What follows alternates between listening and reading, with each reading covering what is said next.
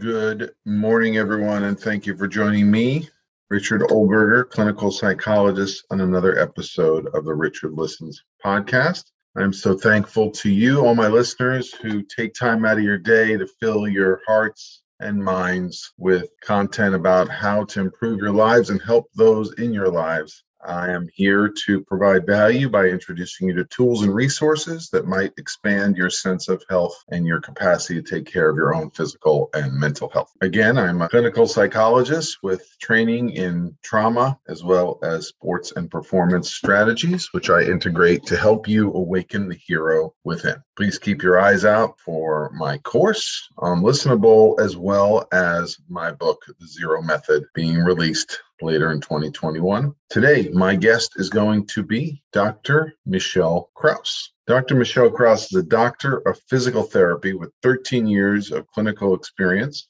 who has transitioned into a remote holistic practice working with women who struggle with stress, overwhelm, or anxiety by teaching them brain-focused techniques to calm their mind and body down. You see the overlap? So this is exciting. I help calm the nervous system down for men, and Dr. Krause helps women. So hopefully we can connect on how to help all of our clients, as well as maybe some of the similarities and differences in the nervous systems and the ways we help our clients. Without further ado, I'll be welcoming in Dr. Krause. Thank you all. Welcome, Doctor of Physical Therapy, Dr. Michelle Krause, joining us from Richmond, Virginia. How are you today? I'm great. Wonderful to be here. Thanks for having me on. Thank you. Excited to talk. Is this what professionals do? Squeeze in podcasts on their lunch hour? Is that Pretty what's much. happening? It's been the beauty of the pandemic, connecting with professionals, with guests from across the world using technology. So thank you for figuring out the time zones. I've finally gotten used to how to schedule guests in Australia. Oh, that's impressive. Tell us a little bit about you. And I've been to a physical therapist myself out of college when I had a back injury. And so often we use physical therapy to build strength and flexibility. But I'm seeing in your way of operating that you also incorporate the mind-body, the stress connection. Tell me a little bit more about how you arrived at your approach and how you help your clients. Absolutely. So I've been a licensed physical therapist for 13 years, and I practice primarily in the orthopedic outpatient realm, as you said, focusing on post-acute injury or surgery with strength, flexibility, and return to functional activities. But then you start to get the chronic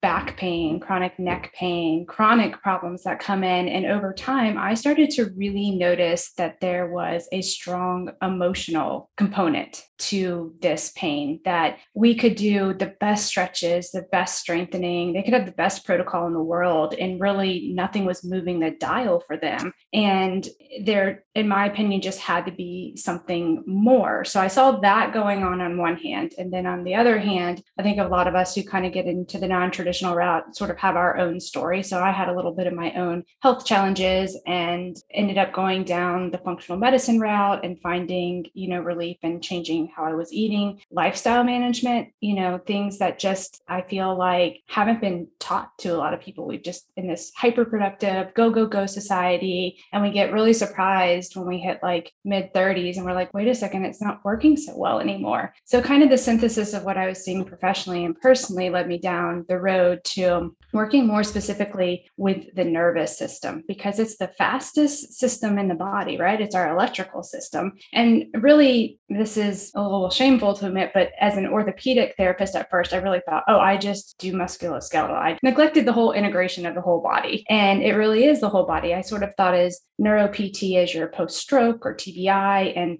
true, that's your very, very heavy neuro population, but everybody has a nervous system and we should be using it. So I started to learn more about the nervous system and how to specifically work with each client to see where in their brain and body things had kind of gotten locked up, because one of my favorite quote is, the body's under no obligation to make any sense to you.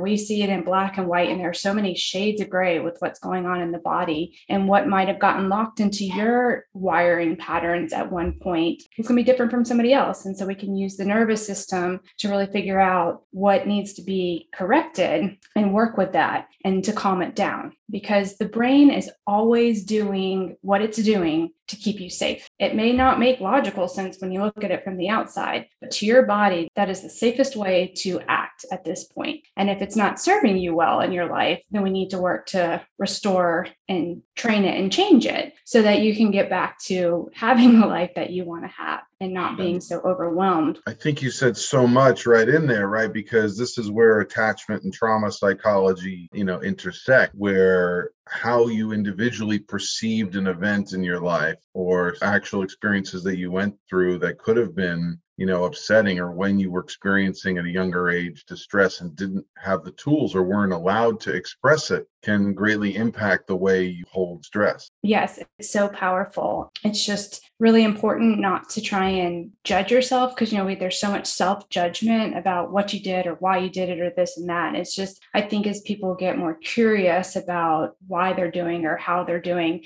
and move to work to have the tools to kind of repair that and move forward, that's when you really see these great changes. That's what I love. I love working on the specific motor patterns that people need, and then also like dropping down into the fundamentals of breathing and lymphatic drainage. Those are the big ones that I work with, because my little phrase is, you can go for several weeks without eating. You can go for a couple days without drinking, but you can only go for a couple minutes without oxygen. So breath is the fundamental of the entire body. We do not breathe well as a modern society at all. A lot of people breathe through their mouths. Most people breathe through their upper chest, and they don't engage their diaphragm at all. And these really change the biomechanics, the biochemistry of the body over time. And again, can lead to that nervous system hyper or hypo dysregulation. And so when you start to do the foundationals of better breath work and then start to figure out maybe where you're having difficulty engaging your parts of the breath, that's when you can really narrow it down and focus it. And that's where I guess my passion is, the bio-individuality. We're all humans. We kind of all come with this same foundational blueprint to a sense, but then it's our experience through life, that integration of the environment and our experiences over time that just really make paths diverge, and trying to figure out how to bring that back into line. Yeah. So how did you arrive at working with women? Was it your own experience? I mean, did you notice something in the way that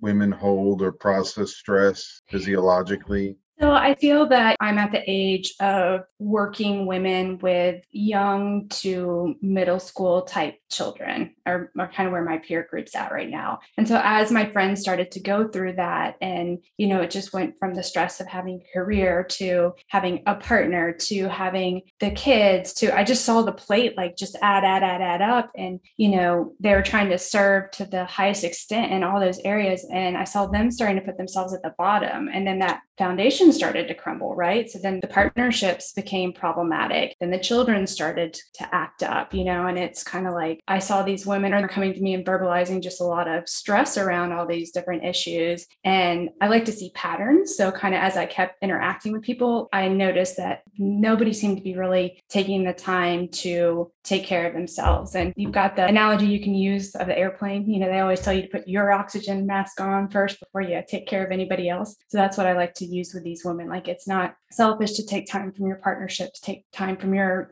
children, to take time from your career. You are going to be so much better at all of that if you take a little bit of this time to work on. That's the key paradox, techniques. Right? The S word, right? Like I was thinking about this morning, about like being selfish, and this idea that it's like so many things that we do to be more giving. On one hand, like if you look at the frame of the 20-year-old college graduate, like there is a lot I want to tell him about giving to others, giving to groups, giving to those less fortunate, learning to be caring and attentive, whether it be people you're dating or your friend group or your neighbors, right? When that becomes your survival, like you said, you're caring so much to maintain a relationship, and then these other individuals, naming children that are dependent upon you for survival, then that becomes identity. And so selfish becomes, well, you're neglecting those other identities, and the roles aren't clear anymore. When women are expecting themselves to be at the forefront of innovation in the boardroom, it's no longer, right?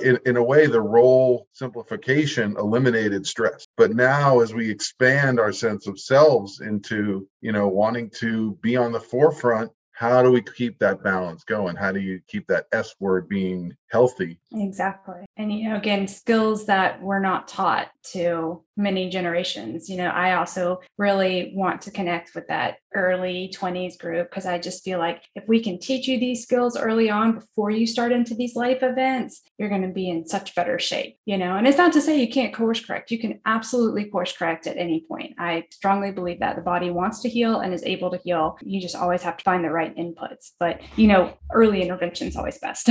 Yes, absolutely. Right. Because it's really the frame you hold around it. If you feel that taking time for your self-care, your breathing, whatever you do to slow your body down and settle is actually better for all your relationships. That's a key reframe, as opposed to being something that you feel shame or like somehow that it's not okay to be doing this. And one of the big key practices for me is to make whatever the client needs to work on accessible to them. I just was speaking with someone this morning who was struggling through a ton of stuff. And so I said, "Are you doing breath work?" And she said, "Yes, for an hour a day." And I was like, that's a huge commitment. That's a lot. I don't really ask my folks to do that much because we get specific, And so again, that's the beauty of the bio-individuality. When you figure out what the body needs, you don't have to load it for this long period of time. I'm going to get you to do these 3 drills. I'd like you to work on them every couple hours, and it should take maybe a couple minutes, And so again, that's a little bit of a change, because you do have to try and put it into your day, but it's not a huge time crunch as much as like, I'm not telling you to go on a silent retreat meditation,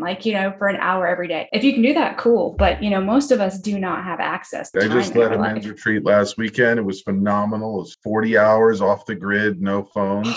And it was everybody in the same container, no watch, no phone. It was phenomenal. But, you could see that even 40 hours is a tremendous commitment. It took months of planning and months of effort. So, right, that's not going to be doable more than once or twice a year for most really busy individuals. Exactly. So when you say practices and tools, what are some that can be used when you are highly activated a lot of the time, when you can't take time off? Again, my favorite is to use the breath and the principles of the breath to do what you need. So when you do an inhalation, you are stimulating the sympathetic nervous system. So if you were actually feeling really tired and you had a big meeting and you need some energy, that's when doing some quick inhales and exhales, like deep inhales, is really good, because that's going to wake up your sympathetic nervous system, your fight or flight. It's going to get those hormones going. It's going to give you the energy that you need. Now, if you're in the opposite and you're kind of spiraling out of control and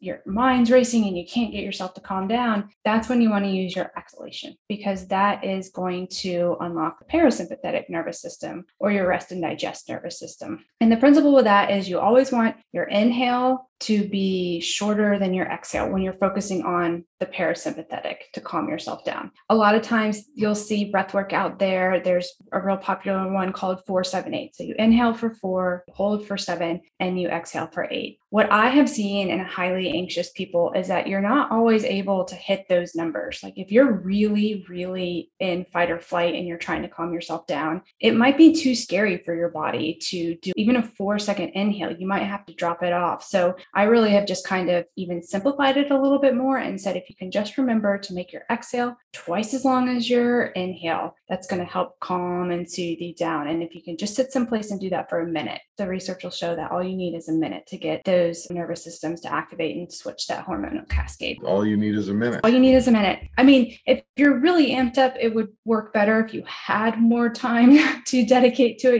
5 to 10 minutes would be fabulous. But if you're really on edge and you just don't feel like you have anything, it really can help just a minute. It just switches that physiological system. Right. When your clients come to you, are they open to seeing their, like you mentioned, the chronic pain or chronic back pain, right? I myself, right, when I worked for the county in crisis response, like always was having back pain, right? Like, are they open to seeing their relationship in the mind body, or is there resistance there in letting go of that paradigm? I think in the way that I practice now, people understand that they're coming to me for outside of the traditional box type of treatment, because I actually practice under a health coach license with this, because prevention and wellness is not covered by physical therapy, which is very sad to say, but it's the truth. So in order to sort of use the skills that I had, but dive deeper, that's the license that I hold under. So, people are not coming to me for traditional therapy. If they need the strength and stability for the low back, I will refer them to someone local that I will know, and then they can come to me to kind of integrate the rest of it. I think this is probably very similar to you. When you can share the stories that you've seen, people become more willing to listen. I had one client when I was in the traditional setting, and she came to me and it was low back pain, and she was in a toxic job situation, an abusive boss. She was the caretaker for her special needs son. She was also the family member who took care of the entire extended family. So somebody needs to get out of jail, she was the one that was called. I mean, this woman had on a weekly basis were just unbelievable. And we couldn't get this back to get calmed down or to do anything. And, got to the point where I was like, ethically, I really can't keep treating you in this setting. There's a lot of other things I think could help with this. And we had talked about our job and trying to do something, but it just wasn't really realistic for her at that point. So we were to the point where I was going to discharge her, and she came in on day discharge, huge, beautiful smile on her face. And I looked at her and I said, well, what happened? What did we figure out? What worked? And she's like, I changed jobs. I have no back pain. So I've got a few stories like that. When you start to say that and you have those to share, people start to resonate with that a little bit and become more open. Well, so much. There is an environmental factor to stress, right? It's not purely everything, right? We know. I once had a therapist tell me that there's like 1,000 people every day, like crossing from West Coast to East Coast, like just trying to use geography. They're trying to do with their stress, right? Because there's something to when you move someplace new the first 6 months, new faces, new places, new grocery stores. But my experience is the relationships find you if you don't change the patterns. But a job that could be very stressful. When I went from crisis response, when I went from that, it wasn't just the physical environment of being on Skid Row, which was tense, which was constant survival mode. There was no space to treat the whole person, whether because they were so locked in survival. I couldn't figure out. It was too much to change. There were those that were able to dive a little bit deeper, but most often than not, you were putting out the fires for survival. And so that feeling of always being in that with your clients led to tremendous burnout and just trying to take responsibility for it. It's impossible. You cannot win your environment. No, you can't. Yeah. And as a practitioner on the practitioner side, that's a skill set that they don't teach us in school. And I don't know that it's actually a natural thing. Like if you're interacting with somebody, just to be able to be like, okay, I'm done with that and move on. There's energy that's been exchanged, and that is going to stay and linger. And that's a different conversation. But for the, clinicians, practitioners out there, it's an important one to have or be aware of. There's a lot there. I did get connected with a network that sends me physicians from a healthcare system. In January and February, I was just thinking about, I got stationed in Cedars-Sinai Hospital here to help the doctors who were treating COVID patients and weren't getting any break. They realized that there was no way they were going to abandon their post to go care for themselves, because that's not in the DNA, and that's not how someone who's trained to care for others, probably is not going to step off the battlefield as long as they're called. I really was proud to be there for their nervous systems, but I think it's something that's lacking. You're like you said, like, I don't know why. I learned in Canada, orthodontists get 6 months of training in like business. We don't get business training in the States. No. And we don't get this self-care. I mean, it's talked about, but a lot of the stuff that I'm writing right now is about correcting. What does this self-care mean? Is it checking a box? Is it, I went to the gym today? It's this recognition, like you said, that even as you try to keep your interaction short or cut off from the emotional content, it stays with you. Like we feel, we intuit. There's other parts of us that are sensing what's going on, and more, the physical ailments that clients are bringing to their doctors they're suffering. You're getting their emotional pain as well. Yeah. The stress starts to manifest in the physical, and it's kind of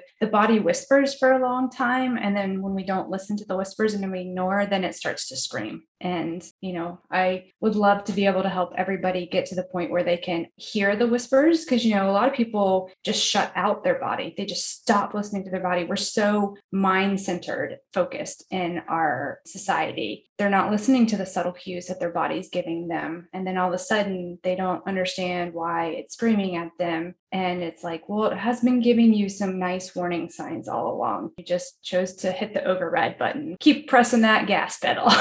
We have enough knowledge. My clients will tell me what's going on. And I'm like, wow, you are totally overwhelmed. Like you said, you're carrying your family's intergenerational trauma story. You're carrying the burden on your back. And they'll go, but I know what to do. They'll give me the answer. I know I just need to think positive. I need to stay positive. And they give me the thought answer. And part of me has been trained this well. I'm like, well, yes. But it's not that simple, because what's happening to you when you're just trying to think positive and keep taking that burden on your back is you're suffering. Exactly. Well, I got his Dr. David Hawkins book and theories. Have you heard of him? I have not. It's called Levels of Consciousness, and it deals with the frequency of emotion. So when you're in shame or guilt, it's the lowest frequency. And then anger is actually a higher frequency than shame or guilt. And, it goes to peace. I'm butchering this right now, but it keeps going up. And so what I came to realize is that when you are in a place that you're struggling and you're told, think positive or do this, and it doesn't feel authentic to say, I am beautiful, I am worthy, you feel like you're lying to yourself. So I've been really interested in figuring out how to help people kind of scale up that a little bit. Where are we stuck at right now? And how can we get to that next level? Because you'll probably believe the next level. You could probably say something in your head, if you want to be just using your head, that's going to help you start to move up and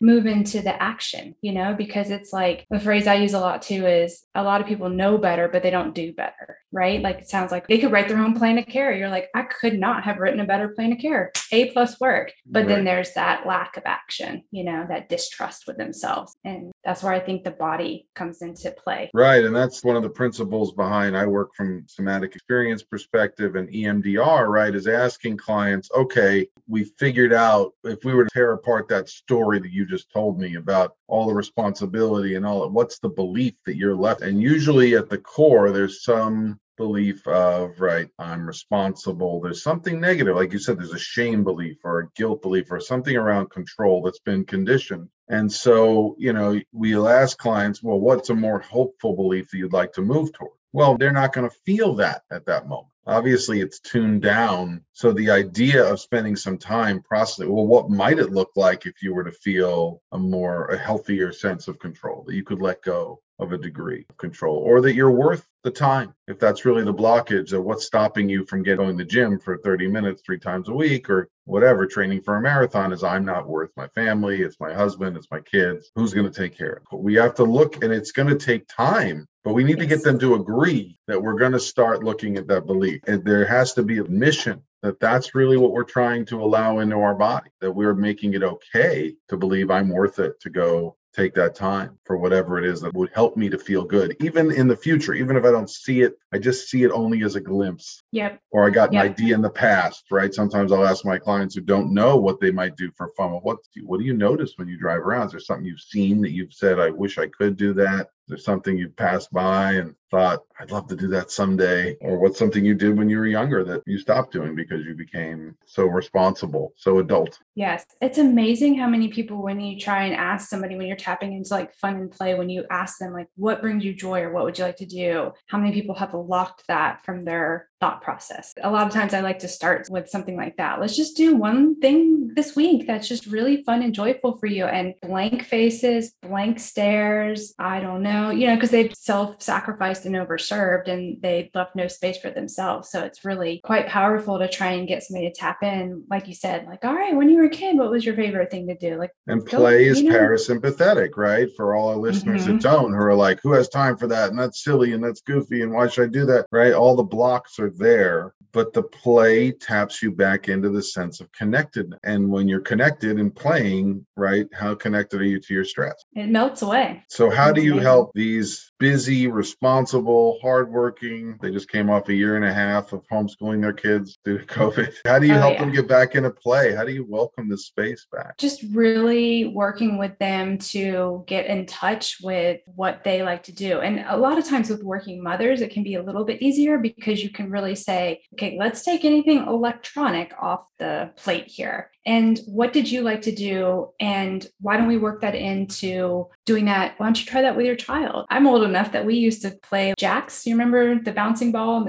I used to play that while waiting for dance recitals. That was our backstage thing. So, I'm like, why don't you do something with like that? Somehow jacks tied to the hopscotch, or did they just happen on the same playground? Probably all that stuff happened, outside in the playground. Jump rope? Yep, exactly. And little things like that, try, because some of my fondest memories are playing kickball with my grandmother, like right next to her condo with like a few other kids when we'd go up to visit, and it was just, we pulled a ball out and we did the chalk and everything like that. And that's a fond childhood memory. So you just never know what kids may think are really cool that they haven't been exposed to. So it's nice, especially with women who do have a family, because then it's an easier entry point because they don't feel like they're giving up everything, right? They are still spending time with their kids and they're getting to do something they like. And then pretty quickly they see how that's such an authentic interaction. You watch the kids having fun and you're having fun, and it's a really powerful moment that they can have. Yeah, for us in the pandemic, it was taking hikes, and my electronic addicted 12-year-old boy,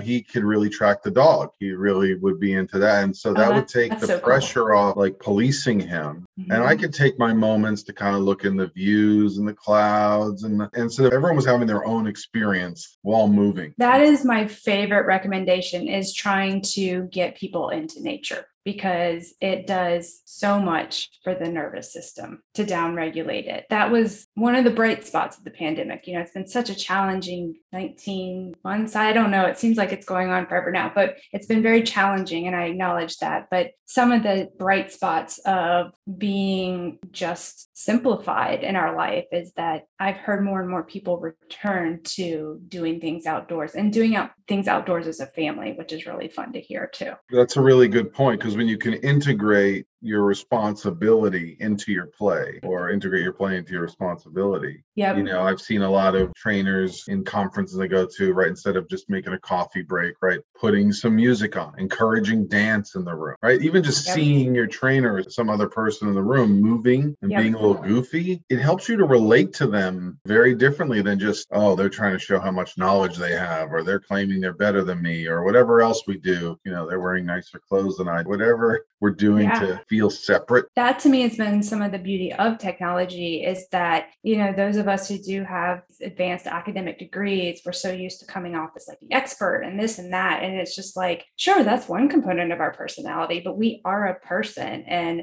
it is nicer to see the whole person and really understand that, like, okay, that information portion is just a piece of them, and they can use that, but then it's the rest of it that really brings out the beauty of the individual. Yeah, I'm glad you said that. I was so thankful. There were 2 or 3 people that were connected to me professionally that I was able to send to this retreat, whether I just met them on the street or at a conference, or I had worked with them at one point in time. And seeing them in nature in a group setting, in a lot of ways, I saw more growth in weekend than I thought we could have ever accomplished in a private practice setting. And I was blown away. I was like, it really just awoken this desire for me, right, to provide more, because it allowed me to see them in this playful state. It allowed me to see them, especially when so many of our client experiences, right, they haven't been allowed to leave their homes. They haven't been allowed to go back to the things that they did that helped them to be normal. I think there's a lot of loss going on.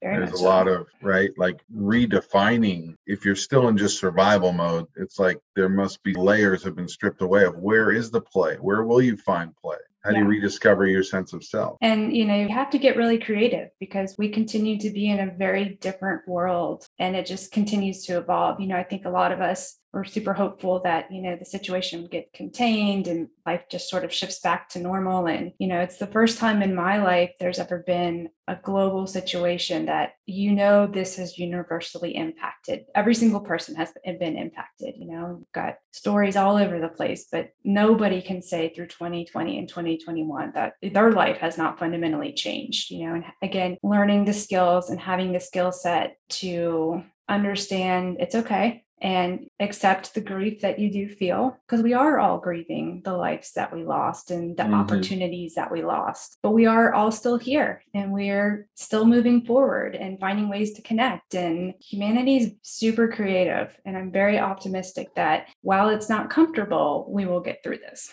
Yeah, and super resilient. So before we get to you, where else we can find your work and how women out there, you only help women? Currently, yes. I mean, I'm open to speaking with anyone. So if you are a male and you wish to speak with me, please reach out. I love connecting to people. Is there another tip or skill that we could leave our listeners with today? Or is it just different types of breathing and breath work? Do a breathing technique. And then the other big component in the body that I love to work with is the lymphatic system. So the lymphatic system is your toxic drainage system. And when you do think about how much we sit in modern society, and then especially over the last 18, 19 months, the big portals are like at your groin area. And if we're sitting, those are compressed all day long. And then if we're over the computer, there's big portals around your clavicles that aren't getting moved. And it does not have a activation naturally. It relies on you using your muscles to get this fluid to move. So you can simply do heel drops where you just stand and raise up on your toes and then just drop your heels down, but like really drop it so that you're getting the body to kind of rock. And that'll get the lymph system to drain a little bit. So just do that 10 or 20 times. A dry brush is a pretty affordable tool for people to get. And you can do a dry brush technique where you work from your legs. So you're always going towards your heart, right? So the lymphatic system is flowing towards the heart. Like a paintbrush? You could use a paintbrush, but it's a little bit stiffer, firmer bristle than that. And you can just use your hands. You could simply just run your hands up your leg. Lymphatic system is a very fragile system. So you want to think if you ever do any sort of work, you apply pressure like a feather to, this is weird, but like a nickel. You don't want to get in there and like dig down. It's very light stimulation. And you just up the arm towards the heart. So doing some simple techniques like that, again, pretty quick, doesn't take too long. And it starts to get everything out of your body that you don't want stuck in, which can really help with the fatigue situation or any of the abdominal like IBS, constipation type issues. A lot of those folks I find just haven't been getting their lymphatic system to move very well. That's interesting. It's so fascinating. I always tell a lot of my clients, I did a study once at the local hospital. It was 8 weeks of massage and then 8 weeks of gentle touch. I just, in my head, I went in just like, there's no way, like, I'm just going for the massage portion. There's no way the gentle touch will have the same benefit. And without fail, barely the touch of a feather, I'd be asleep within seconds and calmer coming out. Exactly. I had a big resistance to that too with my background. And it's really just been through years of experience that I've realized less is more most of the time. That's kind of my principle, because that just, your body doesn't need you to pound on it. Life is pounding on you enough. To me, I see that play out in all the different body systems. Wow. So this sounds like pretty good tools for anyone who's been sitting on Zoom a lot or just not getting enough movement. So one of the higher level ways you can do lymphatic drainage is rebounding, which is basically jumping on a trampoline. So again, that can incorporate play into it. So, it kind of all comes full circle. This is why Tony Robbins jumps on a mini trampoline in the morning. It is, yeah. Lymphatic drainage.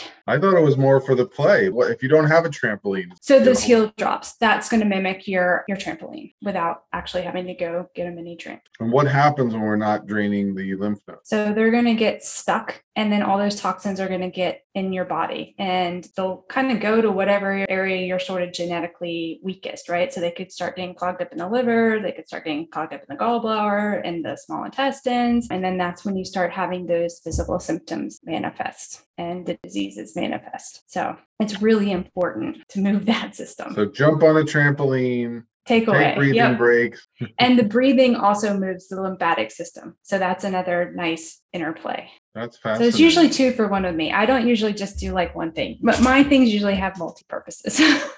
So clients are coming in your office and jumping in one room and breathing in the next room. Exactly. Exactly. Sounds like a fun place to visit. Yes.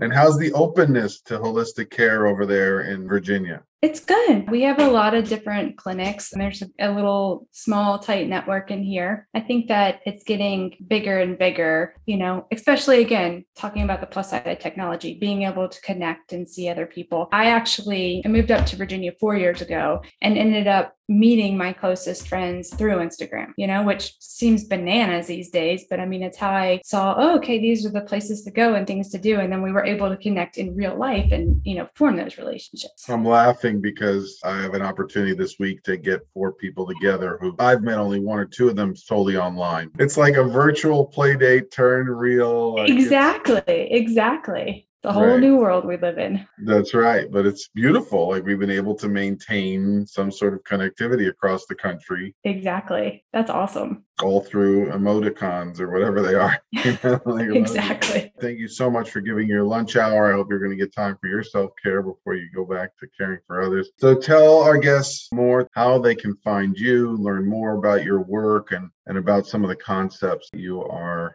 teaching and sharing, if they want to start practicing or just begin to, even if they're just nudging out, they realize when they're listening to this podcast that they're a little bit stressed and need tips to time. Absolutely. So I am active on Instagram at I am Dr. Michelle Kraus. So I put my content and stories, and in my link tree, I have the click bio. I have a free consultation call. So I'm a big connector. I think that when you work with a practitioner, you should always feel comfortable with them. And so I offer a free consultation to people to connect to see if we're a good fit, if the services I have would be a good fit. Again, I'm trying to help people feel safe and calm. I try to be very accessible to people. I love to talk and I love to connect. So come play with me on Instagram and we'll see what we can do for you. I'm finding that I'm more of a IGTV, like the videos, because I'm just a talker. I talk. And I've also, when we were sort of talking earlier about, like intuitive stuff, I was working with somebody and she's like, when you speak, you're very intuitive. When you write, you become academic. So I'm trying to learn to use my voice more and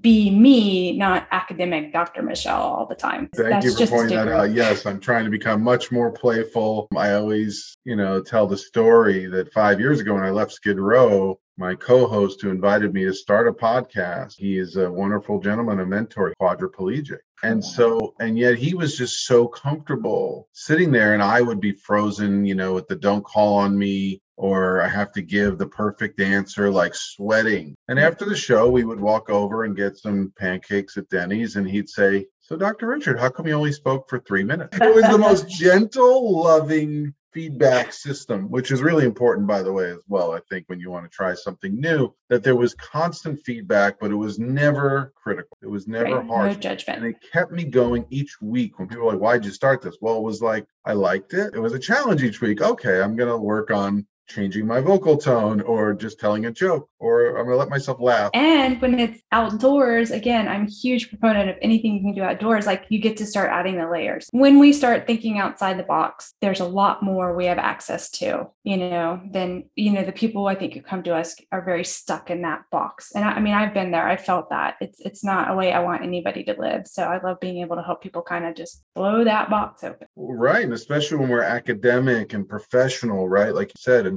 we're being pushed more and more indoors in the smaller spaces. And Peter Levine in Somatic Experience causes the social orientation system. Being outdoors, being able to take a look at the squirrel in the tree, or notice the baby carriage across the street, or notice the smile on the bus driver's face, or the clerk that hands you your coffee, and tracking everything about their face and their eyes, right? Being able to tap into what's happening internally, it's really important. It creates aliveness, right? Yeah, creates more breath, more capacity, more fullness. Well, Dr. Michelle, thank you so much for taking time out of your busy day, out of your week, for doing the work you do, for helping to navigate stress response, for showing women that they do not just need to carry stress, pain, and responsibility, that there's another way and that they matter. I hope that my male clients will be taking equal responsibility for their mental and physical health.